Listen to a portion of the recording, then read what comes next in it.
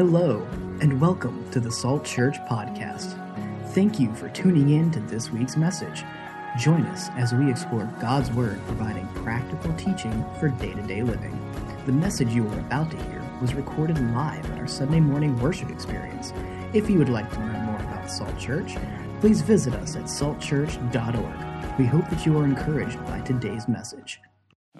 Great thing. So, we're entering into this new series called How to Live Through a Bad Day. How to live through a bad day. We all have bad days, right? Everybody has bad days, and some worse than others, and some longer than others. In fact, some of our days bleed over into weeks, and for some of us, it seems like months and years on occasion. And those seasons are very hard. They're very difficult seasons. And, you know, Jesus had those days as well. In fact, he witnessed the worst day, the worst day of all, and that was on the cross. And what we can learn from Jesus is amazing, and that's what we're doing today. We're starting this series. We're launching this series, How to Live Through a Bad Day, so that we can focus on some of the last words of Jesus, what he taught us, and it's amazing. Even on the cross, as he was witnessing his last day, right before he went to the Father, as he was passing away, he was actually teaching us. And I love how Hebrews 12, probably one of my favorite scriptures in the Bible. I would say it is my top 5 scriptures, and I've taught on this on occasion. I probably preach on it at least once a year because I just believe it's just so powerful.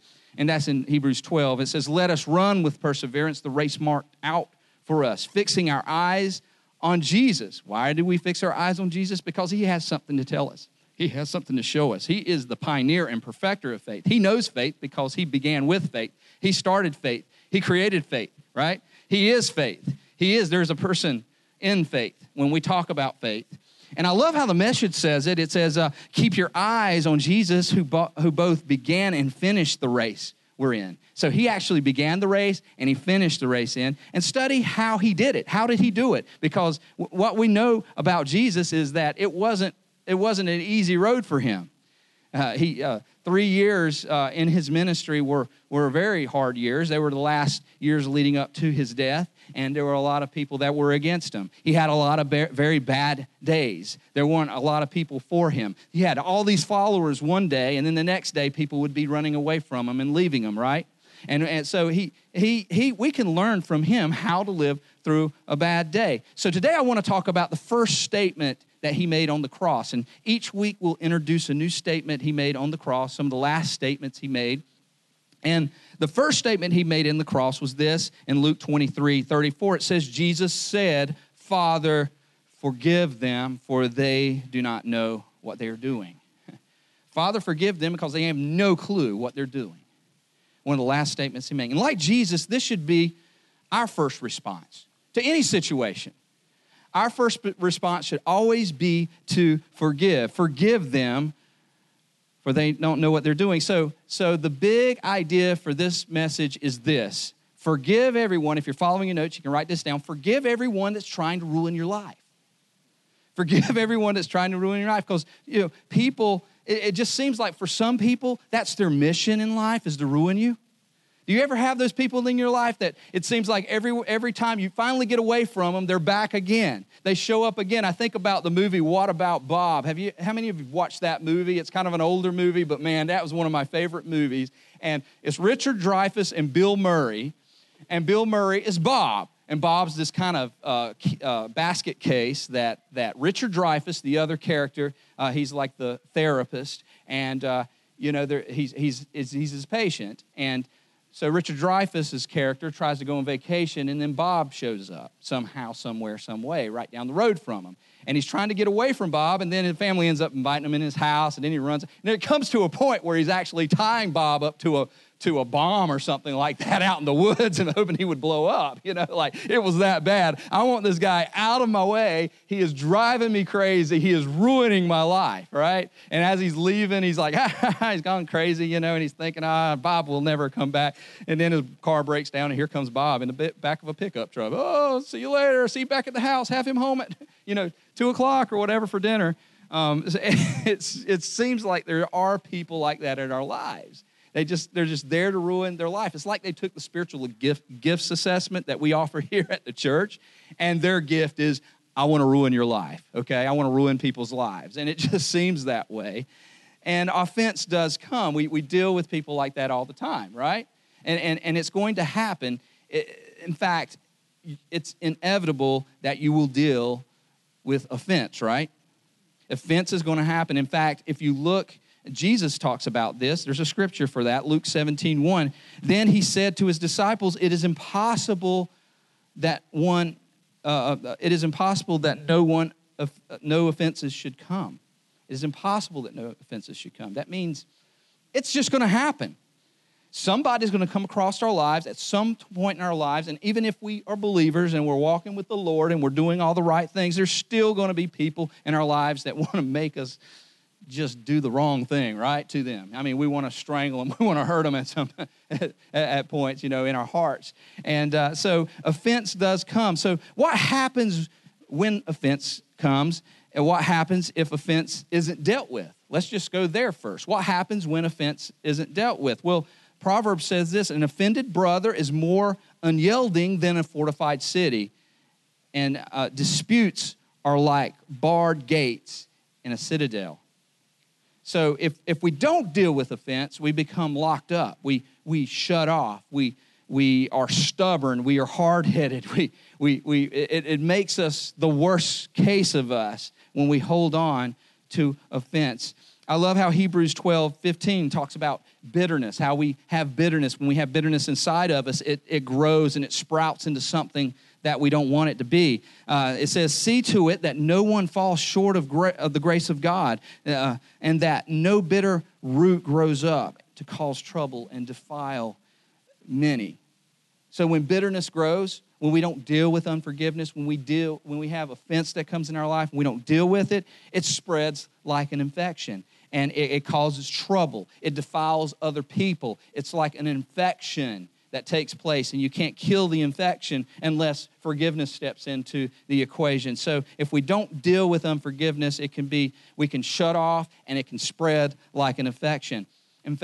So let me just start off with showing you 5 things that Jesus dealt with that I believe we all can relate to, because a lot of people are like, you just don't understand, Pastor, what I'm going through.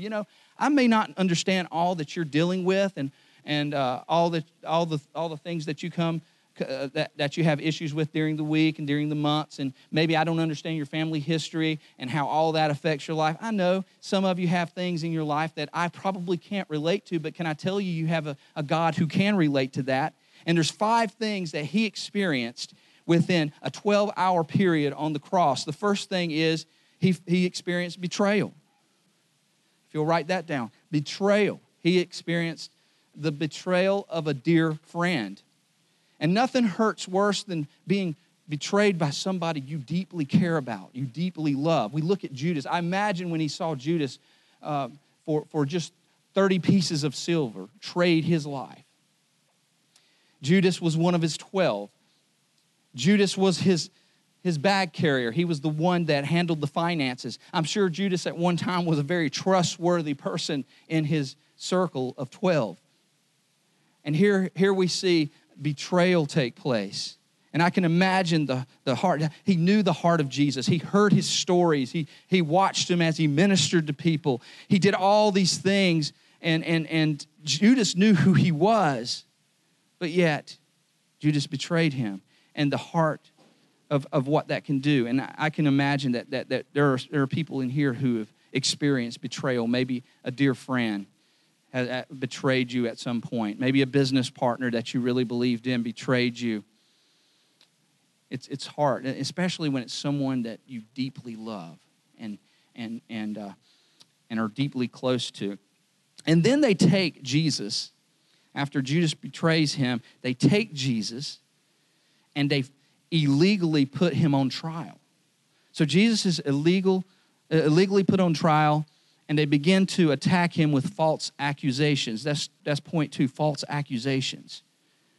Jesus was misrepresented. False accusation. I can tell you this probably bothers me. I probably hate this more than anything. When somebody falsely accuses me of something I didn't do or doesn't represent me well, that's probably the hardest thing for me to give. Anything that if anything makes me angry, that's what makes me angry. When somebody or messes up my character or talks something that isn't true about me. And I'm sure that's the same for you. And the best way to handle it is to forgive, but and I've got a few on my list right now that I've written down, and I'm praying, and I'm forgiving, and I'm praying. It's hard. It's hard. And to experience that, we have to actively and regularly forgive in those situations. The third thing that Jesus dealt with was rejection. Rejection. Not only was he rejected by the very crowd that was praising him into the city when he was riding on the donkey on what we call Palm Sunday, where we celebrate that moment where he was coming into the town, fulfilling the prophecy of Scripture. And everybody was celebrating, it's the Savior, it's the King, it's Lord, it's the Christ, it's Him, and they're waving palm branches. That very, very same crowd would be completely against Him. And not only would they reject Him, even His closest friends would reject Him as He was on trial. Nobody came to His side.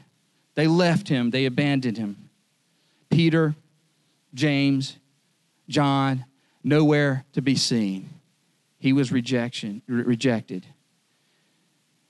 And it's always hard to be rejected. I think about, even as early as elementary school, junior high, high school, I think people can probably relate. A lot of us can go back to those days. How you had that best friend, possibly, and as you grow up, you kind of fall apart or separate or whatever, but it always seems to happen around those periods of time. Is like our first thought of rejection, where you have your best friend, and then your best friend maybe finds a new group of friends, and then they start ignoring you or rejecting you or not being with you anymore, not hanging out with you anymore, and then you're like, what's going on? There's nothing worse than rejection, and this doesn't just happen for young people, it happens for all of us, There's times where you just feel rejected, you feel not only betrayed, but you feel like they're just not, they found somebody else, and we're no longer important, and they're no longer there for us.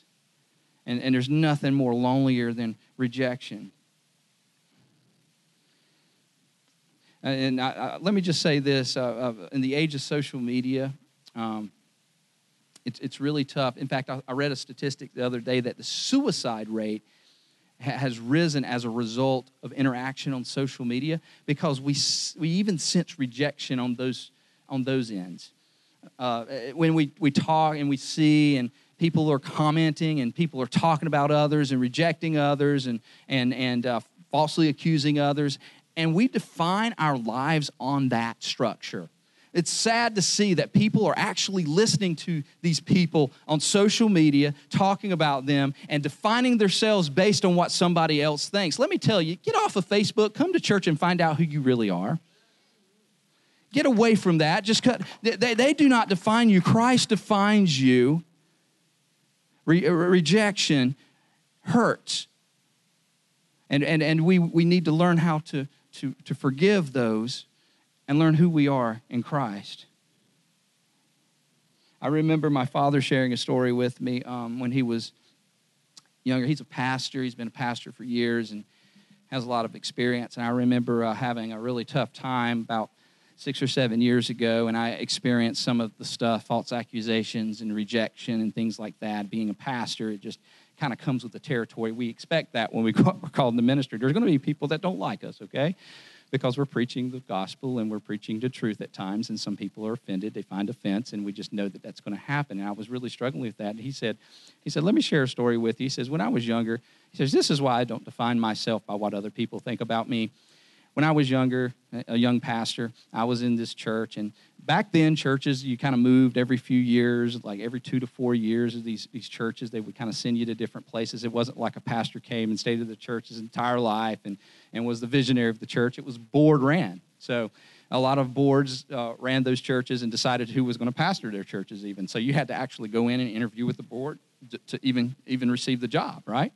And obviously he had vision for the church. He wanted to do all these amazing things, but He lasted about a little over a year at that church, and the board called him in and just said, we just don't think we can keep you anymore. He's like, why not? And he says, one of the guys leaned over at the table, one of the board members, and looked him straight in the eye and said, I don't think you're called to be a pastor.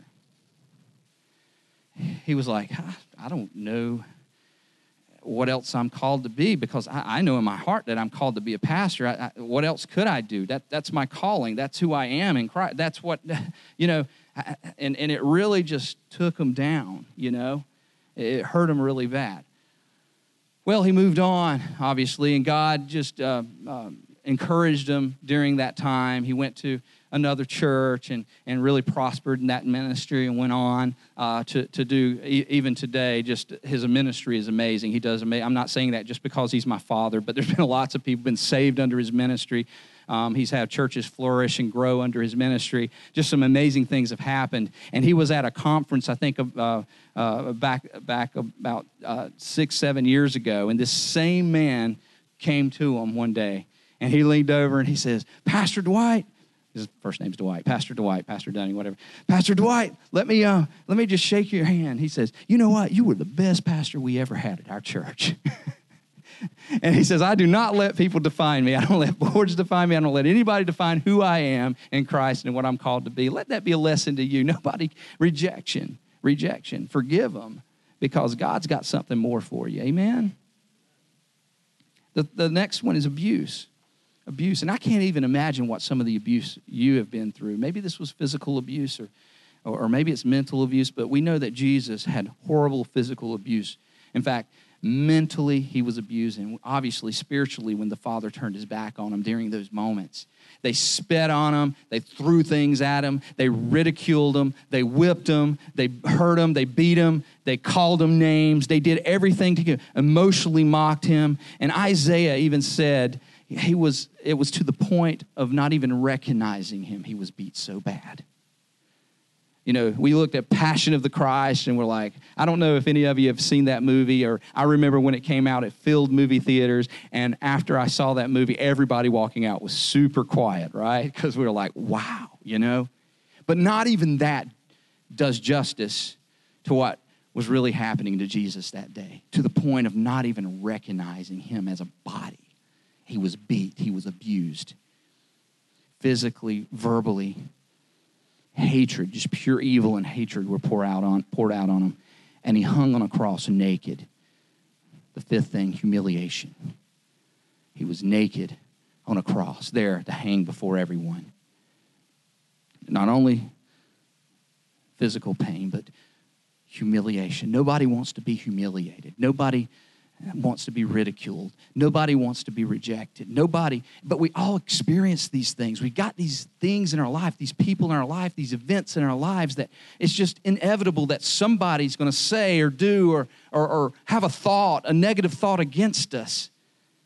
So he went through all of this. Why would he go through all of this? I remember being with a young, when I was a youth pastor, a young 13-year-old. He was sitting beside me, and we were watching that movie, and he was just crying and bawling, and he looked over at me, and he said, why would he do this? Why would he even do this? And why would he do this for me? He went through it all just so he could relate to you. It was to relate to you. So anything you experience in this life is not too far removed from God. He's experienced it. Jesus has experienced it. And guess what? He's interceding by the Father right now at this moment for you. He's asking the Father. He's petitioning the Father. He says, I know what she's going through. I know the abuse that she's facing. I know the rejection that he's facing. I know the false accusations that are thrown against. I know what that's like, Daddy. Will you touch them? Will you be there for them? I'm asking you to intercede, Lord, in this account. My Father, Abba, Daddy. And he's doing that. In fact, Hebrews 2:17-18 says this. I love how the Message says this. That's why he had to enter into every detail of human life. He entered into every avenue, every possibility, on the cross, before the cross, leading up to the cross. He felt the pain. He felt the shame, every hurt, every heartache that you felt, he can relate to. He had to enter into every detail of human life. Then when he came before God as high priest, which how he sits as high priest, petitioning the Father on the throne to get rid of the people's sins, he would have already experienced it all for himself, all the pain, all the testing, and would be able to help where help was needed. He's here to help you. He's here for you. He understands. And nothing in you is going to want to forgive when you experience stuff like that. But we see a God who experienced it, and he chose to forgive. Because it's going to be an act of your mind, to forgive the people who offend you before it is an act of your emotions. It's got to be an act of your mind before it's an act of your emotions, because what happens, your emotions always do the wrong thing. They always send you the wrong way. You cannot trust your emotions. You have to first be active in your thinking. And 1 Peter 4:1 says this, since Christ suffered while he was in his body, strengthen yourselves with the same way of what? Of thinking Christ had. We need to have that same way of thinking as we're going through this series, How to Live Through a Bad Day. What we're trying to do is change our thought process so that we can think better, so that we can think about how our day's going the way that Jesus thought about it, and how he was able to overcome the worst day of all by the right thinking, so we can learn to think like him.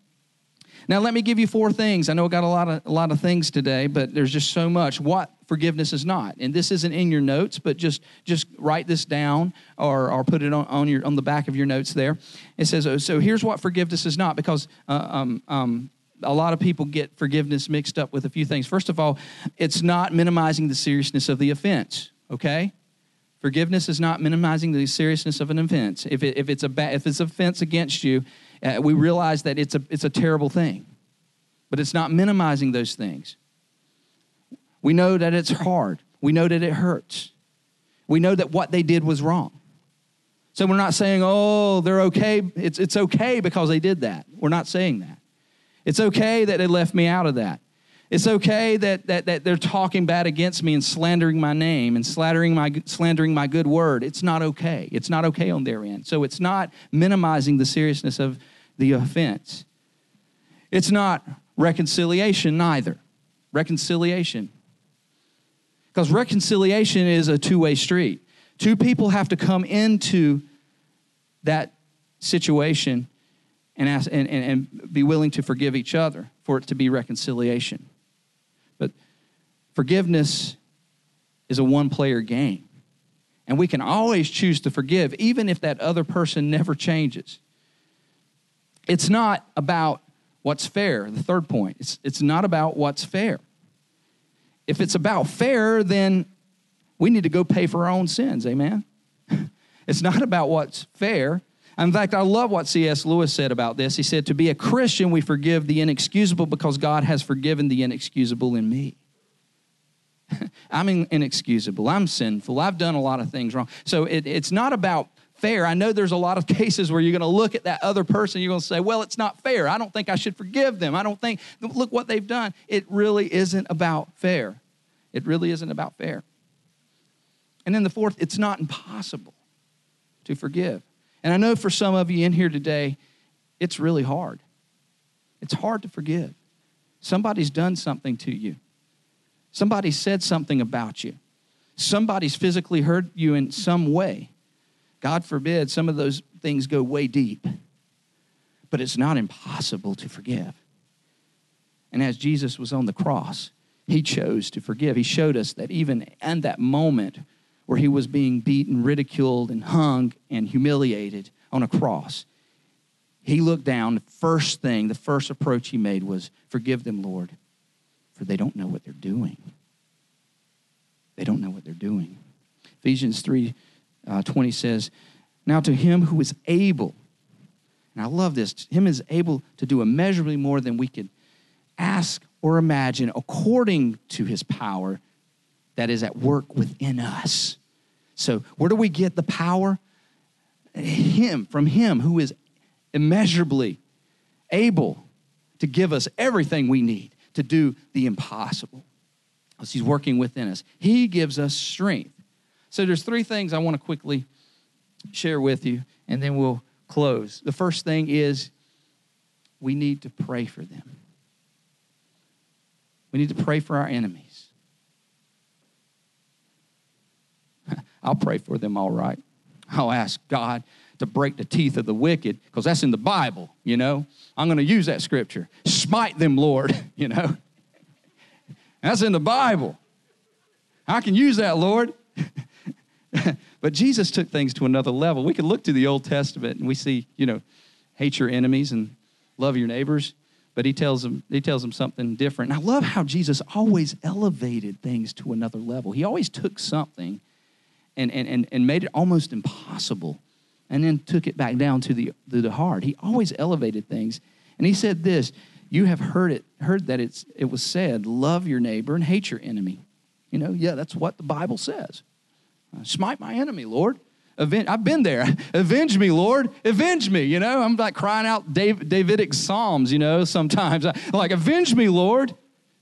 But here's what he says. He says, but I tell you, love your enemy and pray for those who persecute you.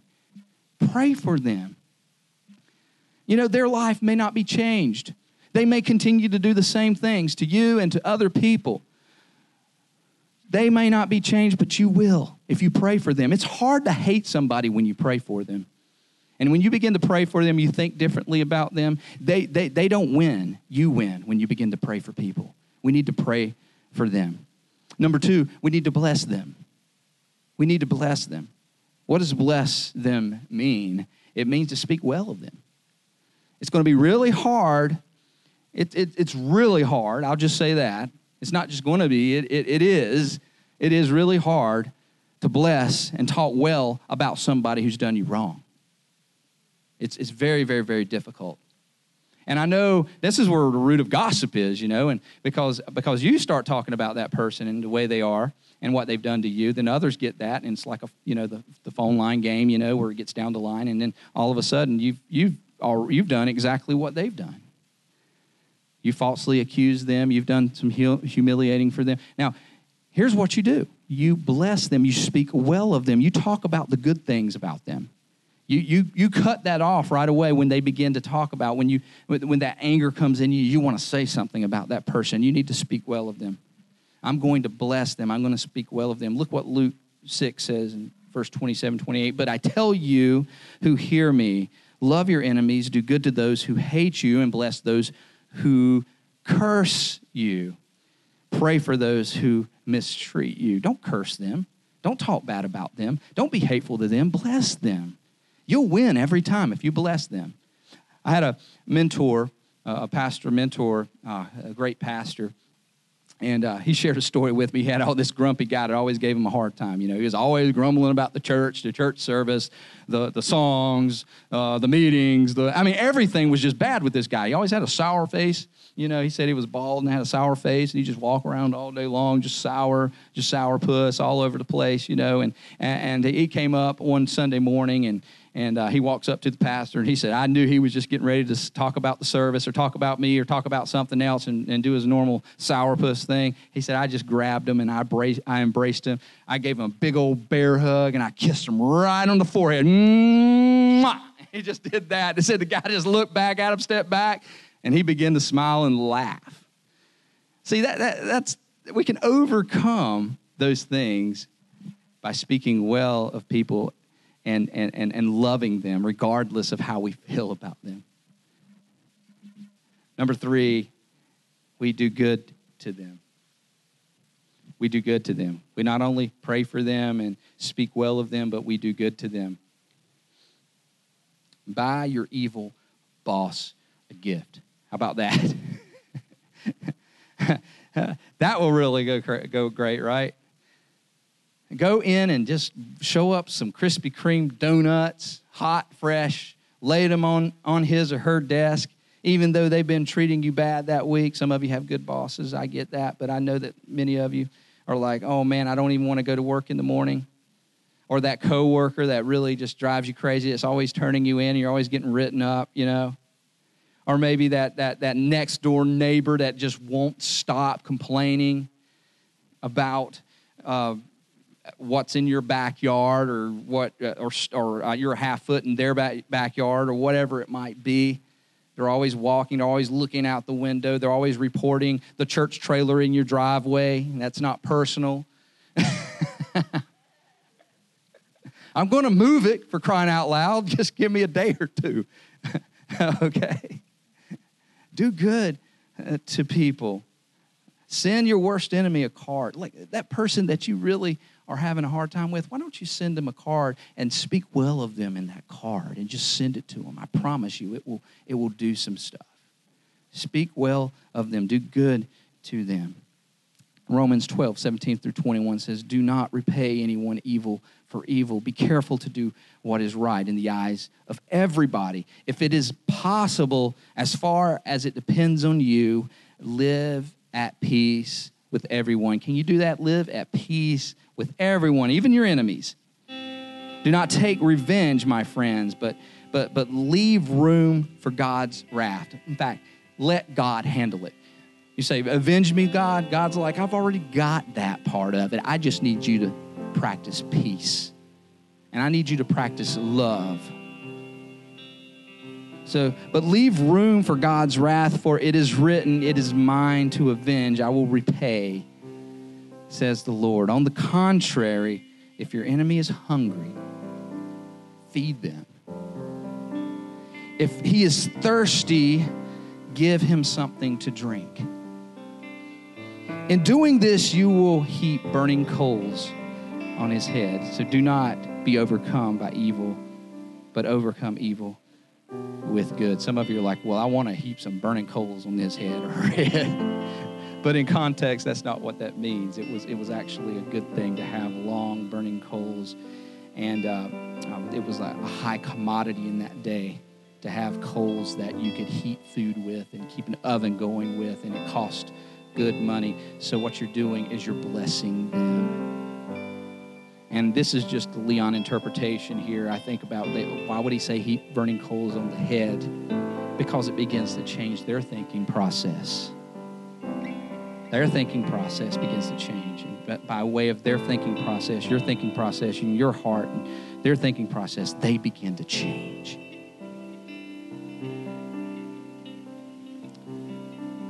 There's a story, just in closing.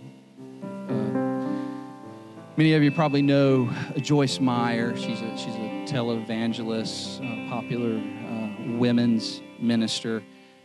She's a psychologist, and she talks a lot about offense and unforgiveness. And she was at a conference one time, and she shared something. She says, I'm going to share something that I've never shared with anybody before.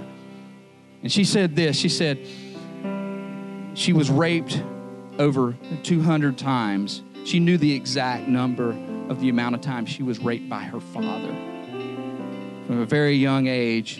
And she said, I remember every vivid detail. And you could just see the tears in her eyes as she was talking about this. I knew every detail. I could not get rid of it. Over 200 times. And when confronted with this principle of forgiveness for my father, I chose to play into this. I chose to activate this very principle in my life. She said, my father never apologized to me. He never kept up with me in my ministry, she said. He never said he was proud of me. There was no reason for her to forgive him. But she said she went to her parents and reconnected with them after years. And she paid all their bills. She brought them out of debt, and she set them up for the rest of their lives. Guys, a father who raped her over 200 times set him up for the rest of his life. She built them a brand new house beside hers because the Holy Spirit led her to do it. The Holy Spirit told her, you have to do this. You need to do this. Well, I don't want to, Holy Spirit. Well, you've got to. And And she followed what God was telling her. And then the Holy Spirit began. See, when we do things, the Holy Spirit begins to work in our situation. When we are obedient, even when it seems impossible, when it seems like the wrong direction to go, he begins to work. And she said the Holy Spirit began to work in that situation, and her father came to her one day sobbing, crying, asking her for forgiveness on his knees, asking her for forgiveness for all those things he had done. And at that moment, they reconciled. She led him to the Lord that day, and just a few weeks later, she baptized him. She baptized her abusive father in the name of Jesus. Amen. It's not impossible. And not long after that, he passed away, and today he's in heaven with the Lord. And this is the craziest part of it all, guys. She said, I don't regret what I went through because it gave me a chance to experience the suffering of Christ that Christ went through. And I have that power working inside of me. And I would gladly go through it again to relate to Jesus Christ. How many of us would be willing and able to say that? Last point, the forgiven forgives. The forgiven forgive. Because we have been forgiven, we have the power to forgive. Amen. Because we have been rescued from all the shame and all that we cursed God. We left him. We were far from him. Whether small or big, we were separated from God. And what did he do? He went up on the cross and he made those last words, forgive them. They don't know what they're doing. They don't know what they're doing. Will you forgive today? If you're struggling with unforgiveness, imagine how much different your life could be if you held no offense. How stronger, how more powerful your testimony can be. How much freer you can be if you choose to not allow offense to enter your life. Amen. It's powerful. God's last words, Jesus' last words are powerful. They're life-changing, they're cultural-changing, they're everything. Atmosphere-changing. Just by what we say and how we act and how we think. The forgive and forgive. Matthew 10:8. Freely you have received, freely give. Freely you have received the grace of Jesus Christ. Let's bow our heads just for a second. And I want us just to reflect in this moment for a second. Some of you here today, you need to forgive. You need to forgive. I'm not saying you can't forget. You can forget. But I'm saying that you can forgive. I want you, if you're here today and you're struggling with some unforgiveness, whether it's a past or present issue, maybe it's current, maybe it's a long, long time ago, maybe even that person has left this world. I want you to pray this. Lord, I know it's not easy, but it's possible through you. Today I choose, not because of my emotions, not because of my feelings, not because of my thoughts, but because you say to forgive. So today I actively make the choice to forgive. I forgive him. I forgive her. I forgive them. We forgive them. We are walking out of this place today forgiving and forgiven. Amen. We are believing that today. And in that same spirit of prayer, there are some of you that may have never experienced the forgiveness of Jesus. Today, right now, in this place,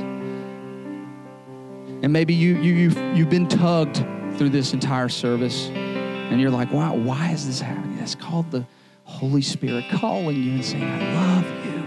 God loves you, and he wants a relationship with you. And I know you've done a lot of things. I know you've turned your back on me. I know you've done evil things in your life, but you're not to the point of being forgiven. If that's you today, and I'm not going to embarrass you, I just ask you just to gently lift your hand. I want to just pray for you. I'm ready to surrender myself to God, to ask Him to forgive me.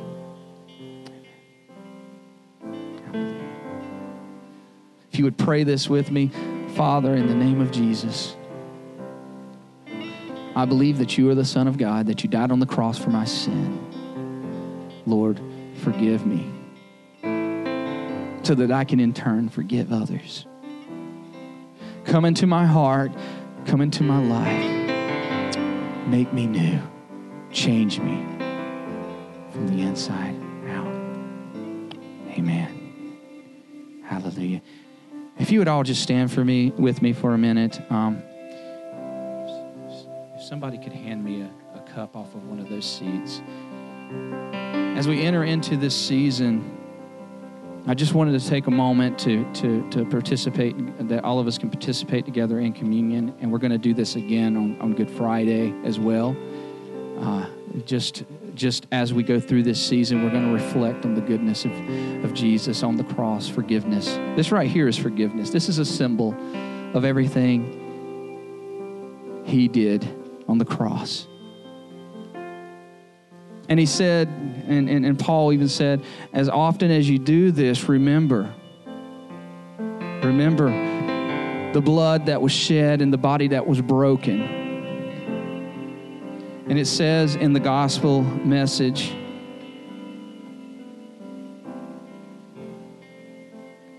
and as they were reclining up in the room, it was before Jesus was betrayed, before Jesus would go to the cross.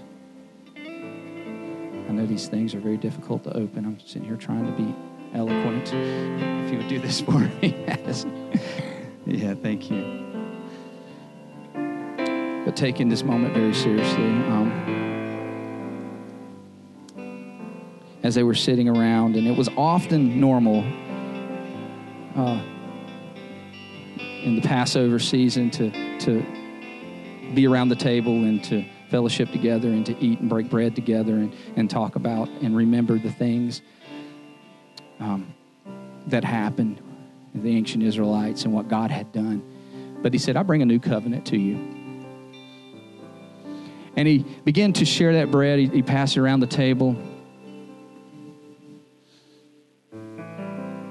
And He took the bread and He says, this is my body, which is broken for you. This is going to represent the past, all the sins of the past. It's going to represent the present. Everything that's getting ready to happen is going to be a pivotal point from this day forward. As soon as you believe and trust in me, this is what that will represent. And this represents the future, a kingdom that I will establish one day, a new kingdom. So take this bread and eat it, and do this in remembrance of the body that was broken for you.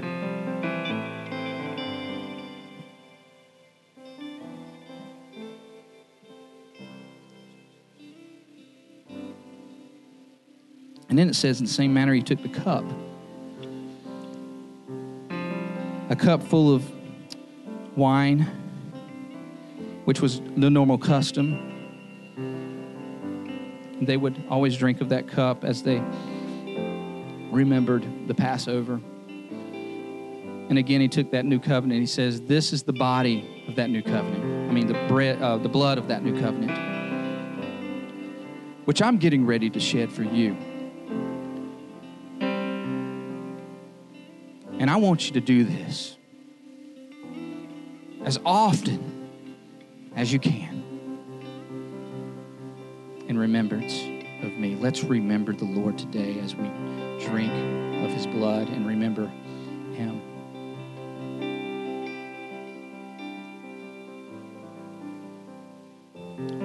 Lord, we are so thankful. We are so thankful for the body and the blood that was broken and shed that day. What more could we do but to give our lives and give our hearts? So we thank you, God, and we celebrate. Church, can you just celebrate one good time this morning? Come on, give God a hand clap.